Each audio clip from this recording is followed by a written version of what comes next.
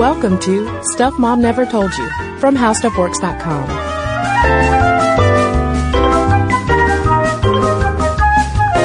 Hello and welcome to the podcast. I'm Caroline. And I'm Kristen. And this is part 2 of our look at rape and sexual assault in America. In our first episode, we looked at rape culture and how we got to where we are in our country and in our culture as far as our views on women, women's sexuality, and rape.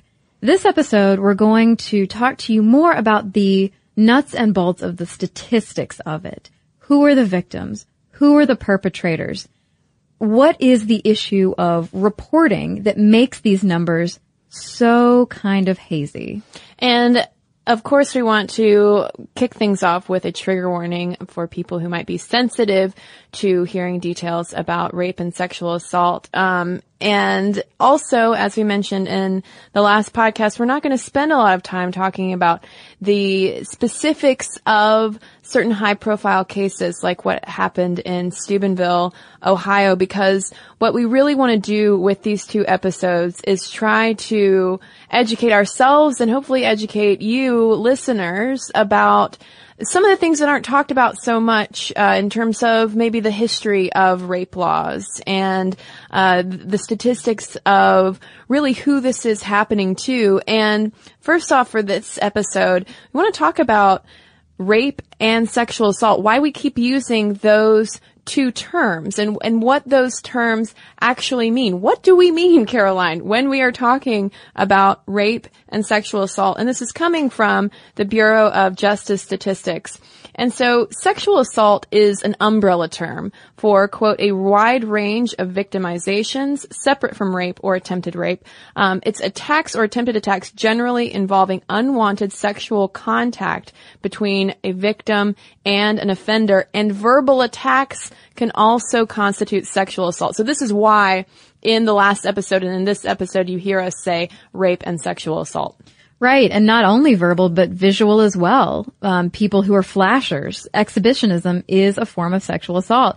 So what else falls under this umbrella? We have inappropriate touching, any type of vaginal, anal, or oral penetration, any sexual intercourse to which you say no, and that includes rape and attempted rape. Child molestation also falls under sexual assault. And specifically then, what rape means is a forced sexual intercourse, including both psychological coercion as well as physical force. And forced sexual intercourse means vaginal, anal, or oral penetration by the offender. But that psychological aspect is important as well because as we talked about in our last episode, looking more at the history of rape and rape laws, there was this movement away, slowly away from having the burden on the victim of having to prove that they tried with all of their might to get away from the offender. But there are actually a lot of psychological issues that can go with this as well. Sometimes victims might not try to fight their way out because they might be physically in danger if they do. So it's important to realize that there is a lot of nuance within these kinds of terms. But over at Slate, Brian Palmer talks about how the legal definition does vary state by state because in the United States we have these overarching federal laws. So that's why we cited the Bureau of Justice Statistics. But within each state, the definition of sexual assault and rape can change. So in New Jersey, for instance, sexual assault is synonymous with rape, whereas in Pennsylvania, rape requires the use or threat of force, whereas sexual assault refers to any act of intercourse without consent. And side note, sexual assault didn't become a legal term until the 1960s as part of the feminism-fueled reform movement that we talked about in our last episode. And at that time, actually, some of these reformers wanted to remove the term rape altogether because of its connotation as a crime of passion rather than being a violent offense. That's something that we also see with within the history of rape, is how it has been slowly reframed as not a crime of dishonor against a woman and her family, but as a physical assault as it is. So when we take a look at who the victims of rape and sexual assault are in our country, it is a very broad demographic. These statistics, by the way, are coming from RAINN, the Rape, Abuse, and Incest National Network, and the Bureau of Justice Statistics, which we've already cited. According to the U.S. Department of Justice National Crime Victimization Survey, there are 237,868 victims over the age of 12 every year. Now that said, the annual rate of female rape or sexual assault has declined 58% from 1995 to 2010, from 5 victimizations per 1,000 women to 2.1 per 1,000. So that's good news. It's great that the rate has declined. But at the same time, actual numbers could be higher. The Center for Disease Control and Prevention conducted the National Intimate Partner Violence and Sexual Violence Survey and counted 1.2 million victims of rape and attempted rape in 2010 alone. So this is something that a lot of public health advocates and groups have been looking at in terms of documenting and counting rape and sexual assault, because as we'll talk about, it's highly underreported, but even when it is reported, the way that information is gathered is often highly flawed, just adding to all of these problems that we have with rape and sexual assault. Well, sure, because you already cited the fact that states have different definitions of rape and sexual assault. You add to that the psychological damage of feeling shamed and embarrassed, whether you're male or female, if you've been assaulted. Well, and also add to that, too, where what is often not talked about is how this is not often an issue of stranger danger. Mm-hmm. It's an intimate partner. It's an acquaintance. It's a family member. Yeah. And so, yeah, there might be more hesitation with reporting something like that. Absolutely. And in our country, 1 in 6 women has been the victim of attempted or completed rape. And indeed, women make up the majority of rape and sexual assault victims. 9 out of 10, in fact. Yeah, but that's not to say, obviously, that men can't be the victims of rape. Around 3% of American men, or 1 in 33. It's estimated that 3% of men, or 1 in 33, have experienced attempted or completed rape. And that adds up to 2.78 million men in the United States, which is why it is important that they are not left out of this conversation either. Absolutely. And looking at children, 15% of sexual assault and rape victims are under 12 years old. 93% of juvenile victims know their assailant. 3/4 of them knew them well. And children are most vulnerable to sexual assault between the ages of 7 and 13.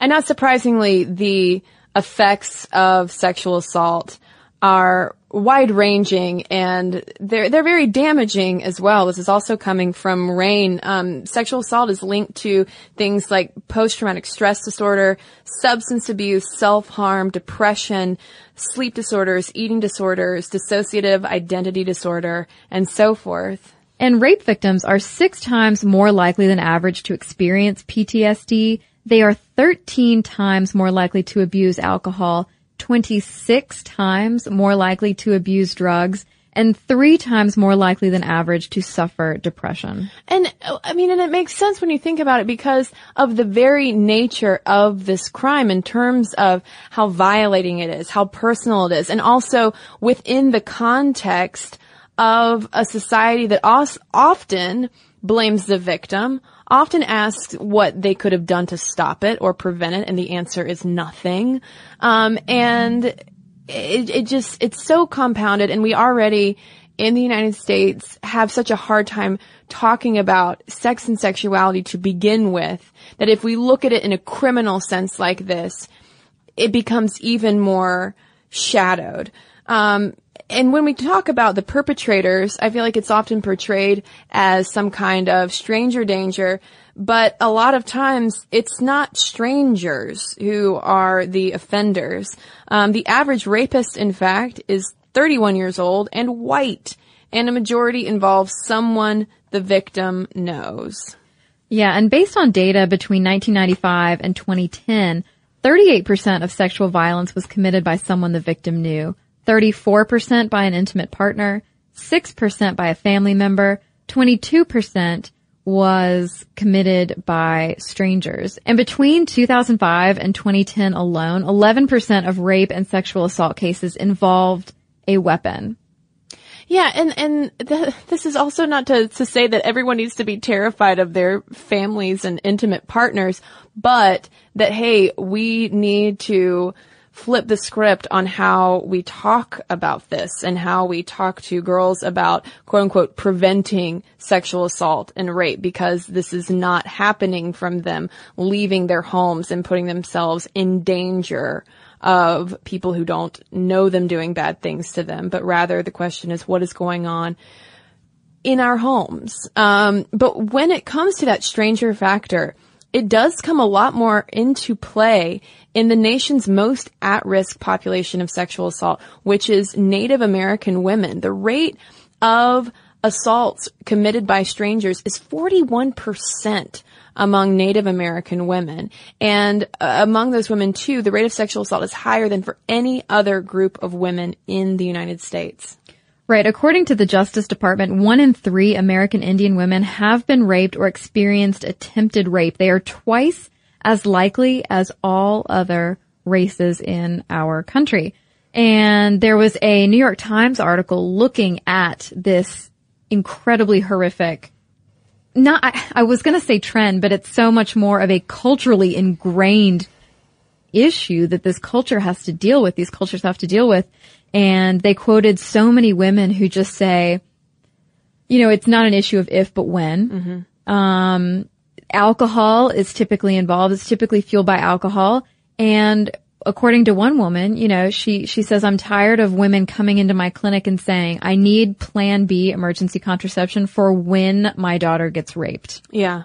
I mean, considering that the rate of sexual violence in rural Alaskan villages is 12 times the national rate. And in South Dakota, where Native Americans make up 10% of the population, they account for 40% of sexual assault victims. When you hear statistics like that, yeah, there's absolutely a problem. That is like the understatement of the year to even just call it a problem. And echoing that South Dakota statistic, in Alaska, Native Americans make up 15% of the state's population, but 61% of its sexual assault victims. Yeah, and the reasons cited include not just the alcohol factor that you mentioned, Caroline, but also the breakdowns of family structure, probably linked to alcohol, lack of discussion about sexual violence, where it's just treated as something that will happen. Right. And I mean, nationwide, an arrest is made in just 13% of sexual assaults reported by Native American women, to the point where people in positions of authority are basically telling these women, just don't do it. Because they're saying that it's almost even more heartbreaking for these victims to come forward and try to prosecute and then have charges be dropped or have the man get acquitted than it would be to just try to recover. And there are also these just geographical challenges of a lot of these crimes happening in more remote areas, where if something happens, you can't just pick up a telephone and expect a cop to be at your house in a few minutes. No, that's not going to happen in a rural Alaskan village, for instance. And speaking of laws, a lot of times on reservations, law enforcement is pretty scant. And then you also deal in terms of prosecution, you have to deal with tribal laws versus U.S. laws. That's why some people have said that the stranger rape happens so much more commonly on Native American reservations, because it is possible to face fewer penalties because of the mismatch between what protection the U.S. federal government will afford you and how that aligns with legal protection under tribal law. Right. And there have been some movements to improve the kinds of legal rights that women have. And I think that last time I checked, a lot of those bills were being struck down in Congress, because a lot of times those rights are being packaged up with other types of rights for, say, undocumented immigrants, trans people, groups that not all of our politicians want to align themselves with. Right. And I mean, taking that and speaking about at-risk populations to which perhaps our politicians are not all that sensitive, we move to looking at our military. This has also been in the news quite a bit recently. And when I say speaking of politicians, I want to quote Senator Saxby Chambliss from here in Georgia. He's a Republican, who during a Senate Armed Services Committee meeting said that the hormone level created by nature sets in place the possibility for these types of things to occur. So basically saying that by virtue of having women in the military, that we're simply establishing an atmosphere in which rape will happen because men will be men. Right. I mean, what a horrifying thing for a guy to say about other guys. Right. You know? It blows my mind.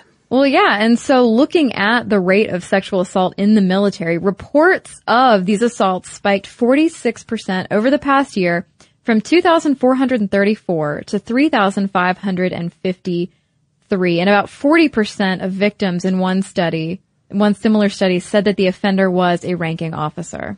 Yeah, and that uptick might be due to more awareness of sexual assault within the military. This was actually something that some listeners wrote into us about when we did an episode a while ago on women in combat in the military opening up previously excluded positions to women, saying, hey, guys, y'all are celebrating women in the military and you're not talking about sexual assault. And it's true that this has been something that, along with the progress of gender equality in terms of what women are allowed and not allowed to do in the military, there has been more reporting of sexual assault.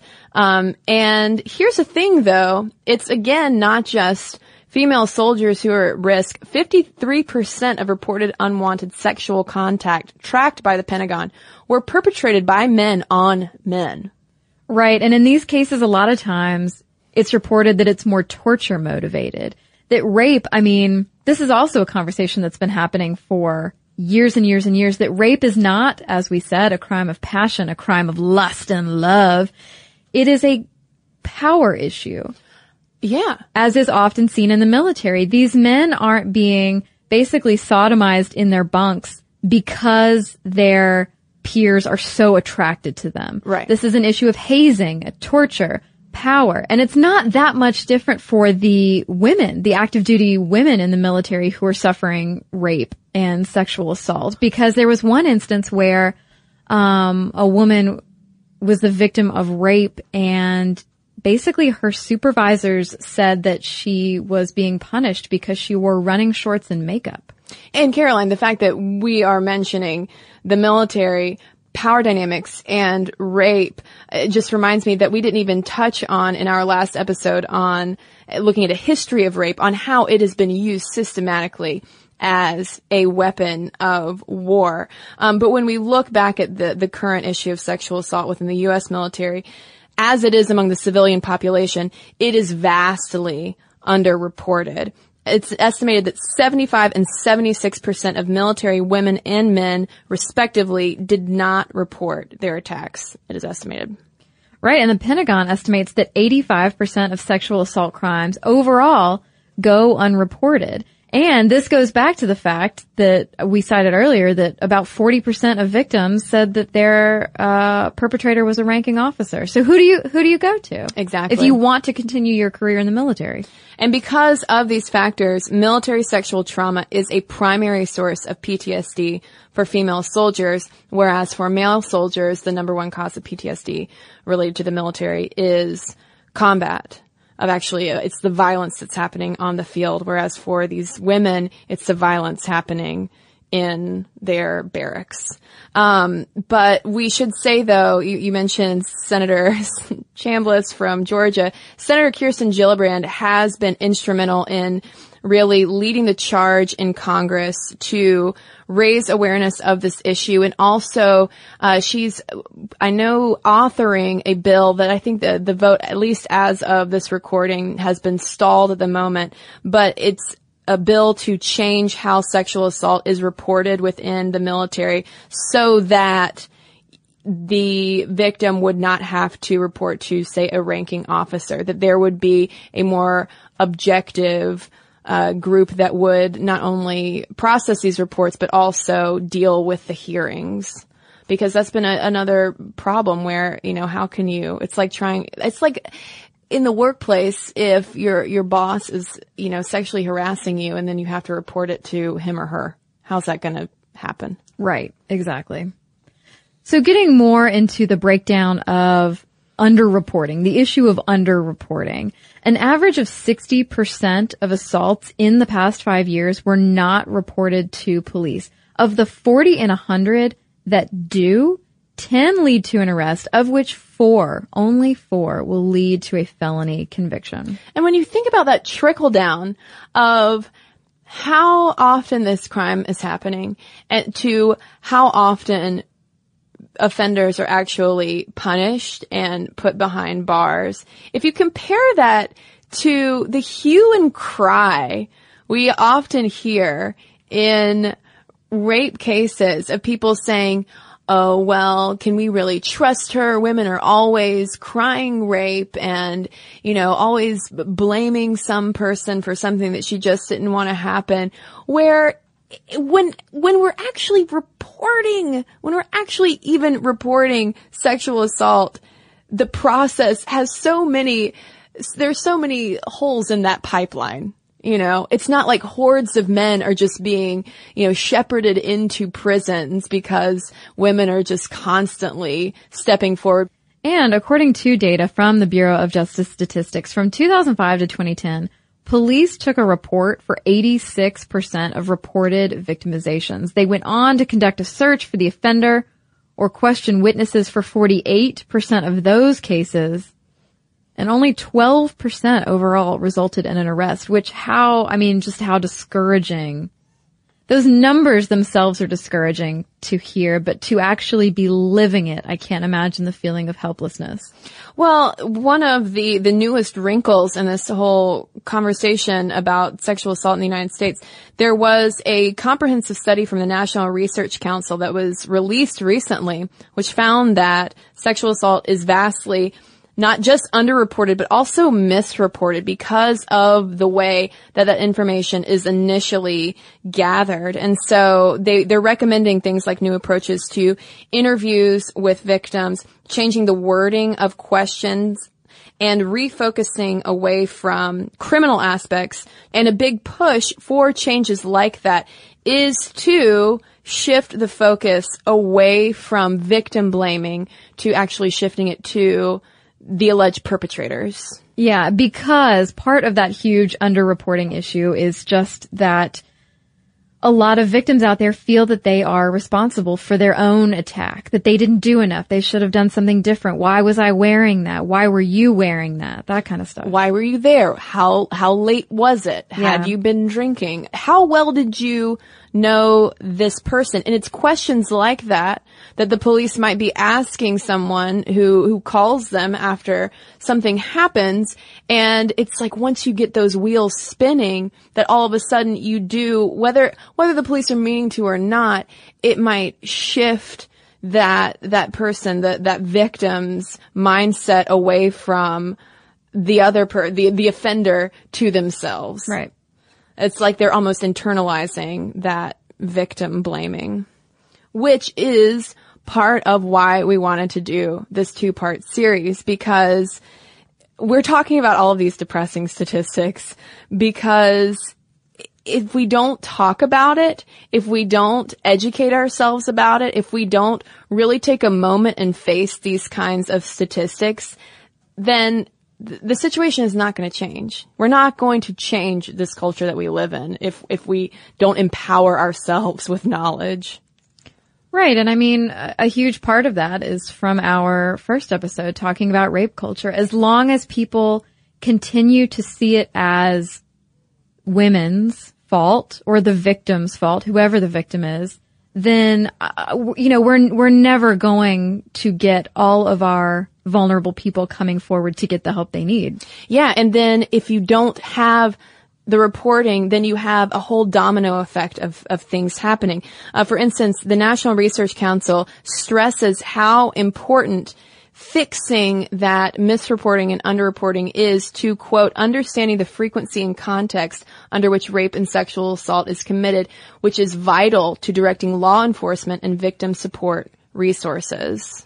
Right. And speaking of victim support resources, there are a lot out there. For more information about sexual assault, you can go to womenshealth.gov. You can call them at 800-994-9662 or contact many other organizations out there who are there to help victims.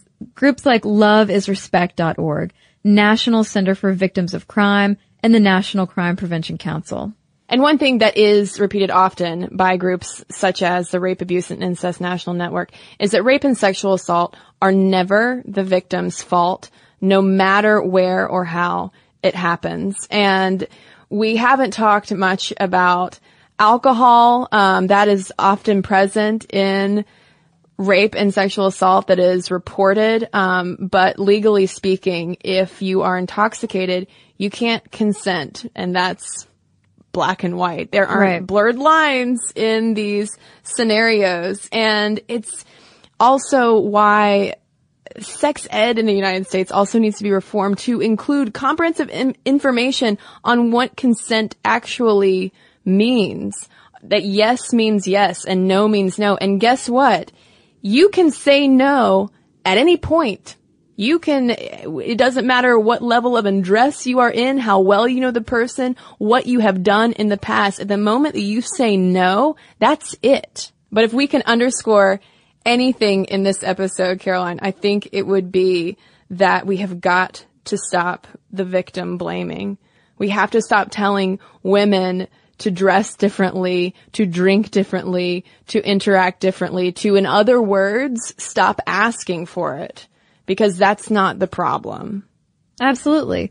I think it goes back to the idea that women, or whoever the victim is somehow property, is less than human, is less deserving of safety, respect, dignity. The fact that you, the rapist, feels that you can take something from someone for nothing and get away with it. And it is partially because of miseducation about things like agency and consent, and that yes means yes and no means no. And that goes for whether you are male, female, trans, whomever, because it doesn't matter what gender you identify with, what your body looks like. We should all have the dignity of having agency and sovereignty over our own bodies. Absolutely. Well, we certainly hope that we have achieved our goal of adding to the discourse and educating our listeners. We hope that you were able to take something away, maybe a different perspective, maybe some facts that you didn't know. Yeah, and again, it would be impossible to talk about in detail every single aspect of this huge topic, even in 2 podcasts. But we hope that we highlighted some things that maybe aren't talked about as often. So this is when we want to hear from you, and we really do want to hear from you, because again, I know this is not the funnest topic. It is no bobby pin podcast, Caroline. No, it's not easy to talk about, and I think, that's why more people don't talk about it and don't educate themselves, because it is so ugly and so hard to discuss. Especially if you're, someone like a teenager who doesn't want to talk to your mom, for instance. It's something that more people need to be educated about and not be so afraid to discuss. Yeah, I can speak from personal experience and tell you that when I was in high school, I was not aware of these issues of consent. I didn't know what that really meant. I didn't, we don't teach kids enough about how, precious their own bodies are. Right, and I don't think the answer is to say that, when you go to college, you just remember that men are scary. Right. That's not the answer. Right. It's not to make anyone afraid of anyone around them. If anything, if we're going to lecture our kids about anything, it just needs to be about being aware, protect yourself, just kind of common sense safety, but also educating all different types of children, not teens, about consent, making sure that they understand the concept, because you can't just teach girls about that. Right. And hopefully this is one conversation that can help make it a more welcoming and safer atmosphere for people who have been victims of sexual assault and rape to report it, to tell somebody, to find a resource, call a hotline, because it's the first step that you can take. So again, if you want to learn more about what you can do if you have been a victim of sexual assault or rape, or if you know someone who has been, you can go to loversrespect.org. You can look up the National Center for Victims of Crime. You can also look at RAINN.org. That's the Rape, Abuse, and Incest National Network. They all have websites with lots of information and numbers to call. So email us, momstuff@discovery.com. You can tweet us at momstuffpodcast, and also find us on Facebook, because we want to hear from you as well and start a discussion about these very important topics. And we are going to share a couple of letters that we have gotten from you in the past when we come right back from a quick break. And now, back to our letters. Well, Caroline, I've got a quick Facebook message here from Rochelle, who says, I just listened to the Do Women Apologize More Than Men podcast. I was wondering if you think the University of Waterloo study that says men and women apologize equally is more reflective of Canadian culture rather than an observation about gender behavior overall. It's just an anecdotal observation, but I've lived in Ireland, Australia, and Canada, and the men in Canada more noticeably apologize than anywhere else. Just a thought. Love the podcast. Let's call Ryan Reynolds and find out what Canadians do. Is he Canadian? I think he is. And so is Ryan Gosling, right? Oh, I'll call him. Let's call the Ryans. I don't mind. But yeah, I do though. On a serious note, I'm sure that there is a cultural factor to that, because I believe it was Japan was pointed out in some of our research as being a very pro-apology kind of culture, whereas if you go other places, people are less apology prone. They just hit you in the face. Exactly. So thanks, Rochelle, for that Facebook message. So I am super happy to read this next email from a lovely listener who confirmed something for me from our Thanksgiving episode. She said, I couldn't resist answering your question that yes, tomato aspic on Thanksgiving is a thing. But what you didn't say was whether it's pronounced tomata, like my mother says it, because that's a Virginia pronunciation. So through the rest of this email, I shall pronounce it in the correct Virginia fashion, tomata. All right. Here we go. She says, when I was growing up, my grandmother always hosted a large family Thanksgiving meal also in Virginia. She'd stay up until 2 or 3 in the morning every year cooking and preparing for the big feast. Roast turkey, my great-grandmother's rolls, green bean casserole, cranberry sauce, mashed potatoes, sweet potatoes, several kinds of pie, and, alas, tomata aspic served on a bed of lettuce. That's how we do it too. As Southern manners dictated, we had to try a little of everything, but we also had to clean our plates, so there was no way of picking around it. This is so gross. She says, I can still remember the slick shine of that icky tomato jello on my plate and the cold, tomatoey taste in my mouth. When all the grandkids grew up and dispersed and Thanksgiving grew smaller and smaller, the tomata aspic eventually disappeared. As much as I absolutely hated that dish, I would give anything to have another one of those large family Thanksgivings with my grandmother, even if it meant the tomata aspic. So thank you so much for confirming that we are not the only family in America who has that disgusting tomato jello at Thanksgiving dinner. I appreciate it. And thanks to everyone who's written in. momstuff@discovery.com is our email address where you can send your letters. You can also message us on Facebook or tweet us at momstuffpodcast. And if you want to keep up with us during the week, you can find us on Tumblr at stuffmomnevertoldyou.tumblr.com, as well as Instagram at stuffmomnevertoldyou. And of course, you can also find us on YouTube, where I recommend heading over to youtube.com/stuffmomnevertoldyou. And watching the video C is for consent if you want more info on what consent really means. So head on over, youtube.com/stuffmomnevertoldyou, and don't forget to subscribe. For more on this and thousands of other topics, visit howstuffworks.com.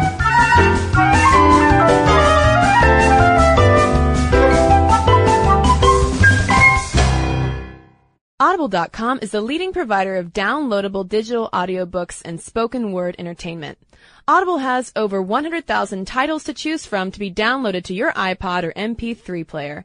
Go to audiblepodcast.com/stuffmom to get a free audiobook download of your choice when you sign up today. That's audiblepodcast.com/stuffmom.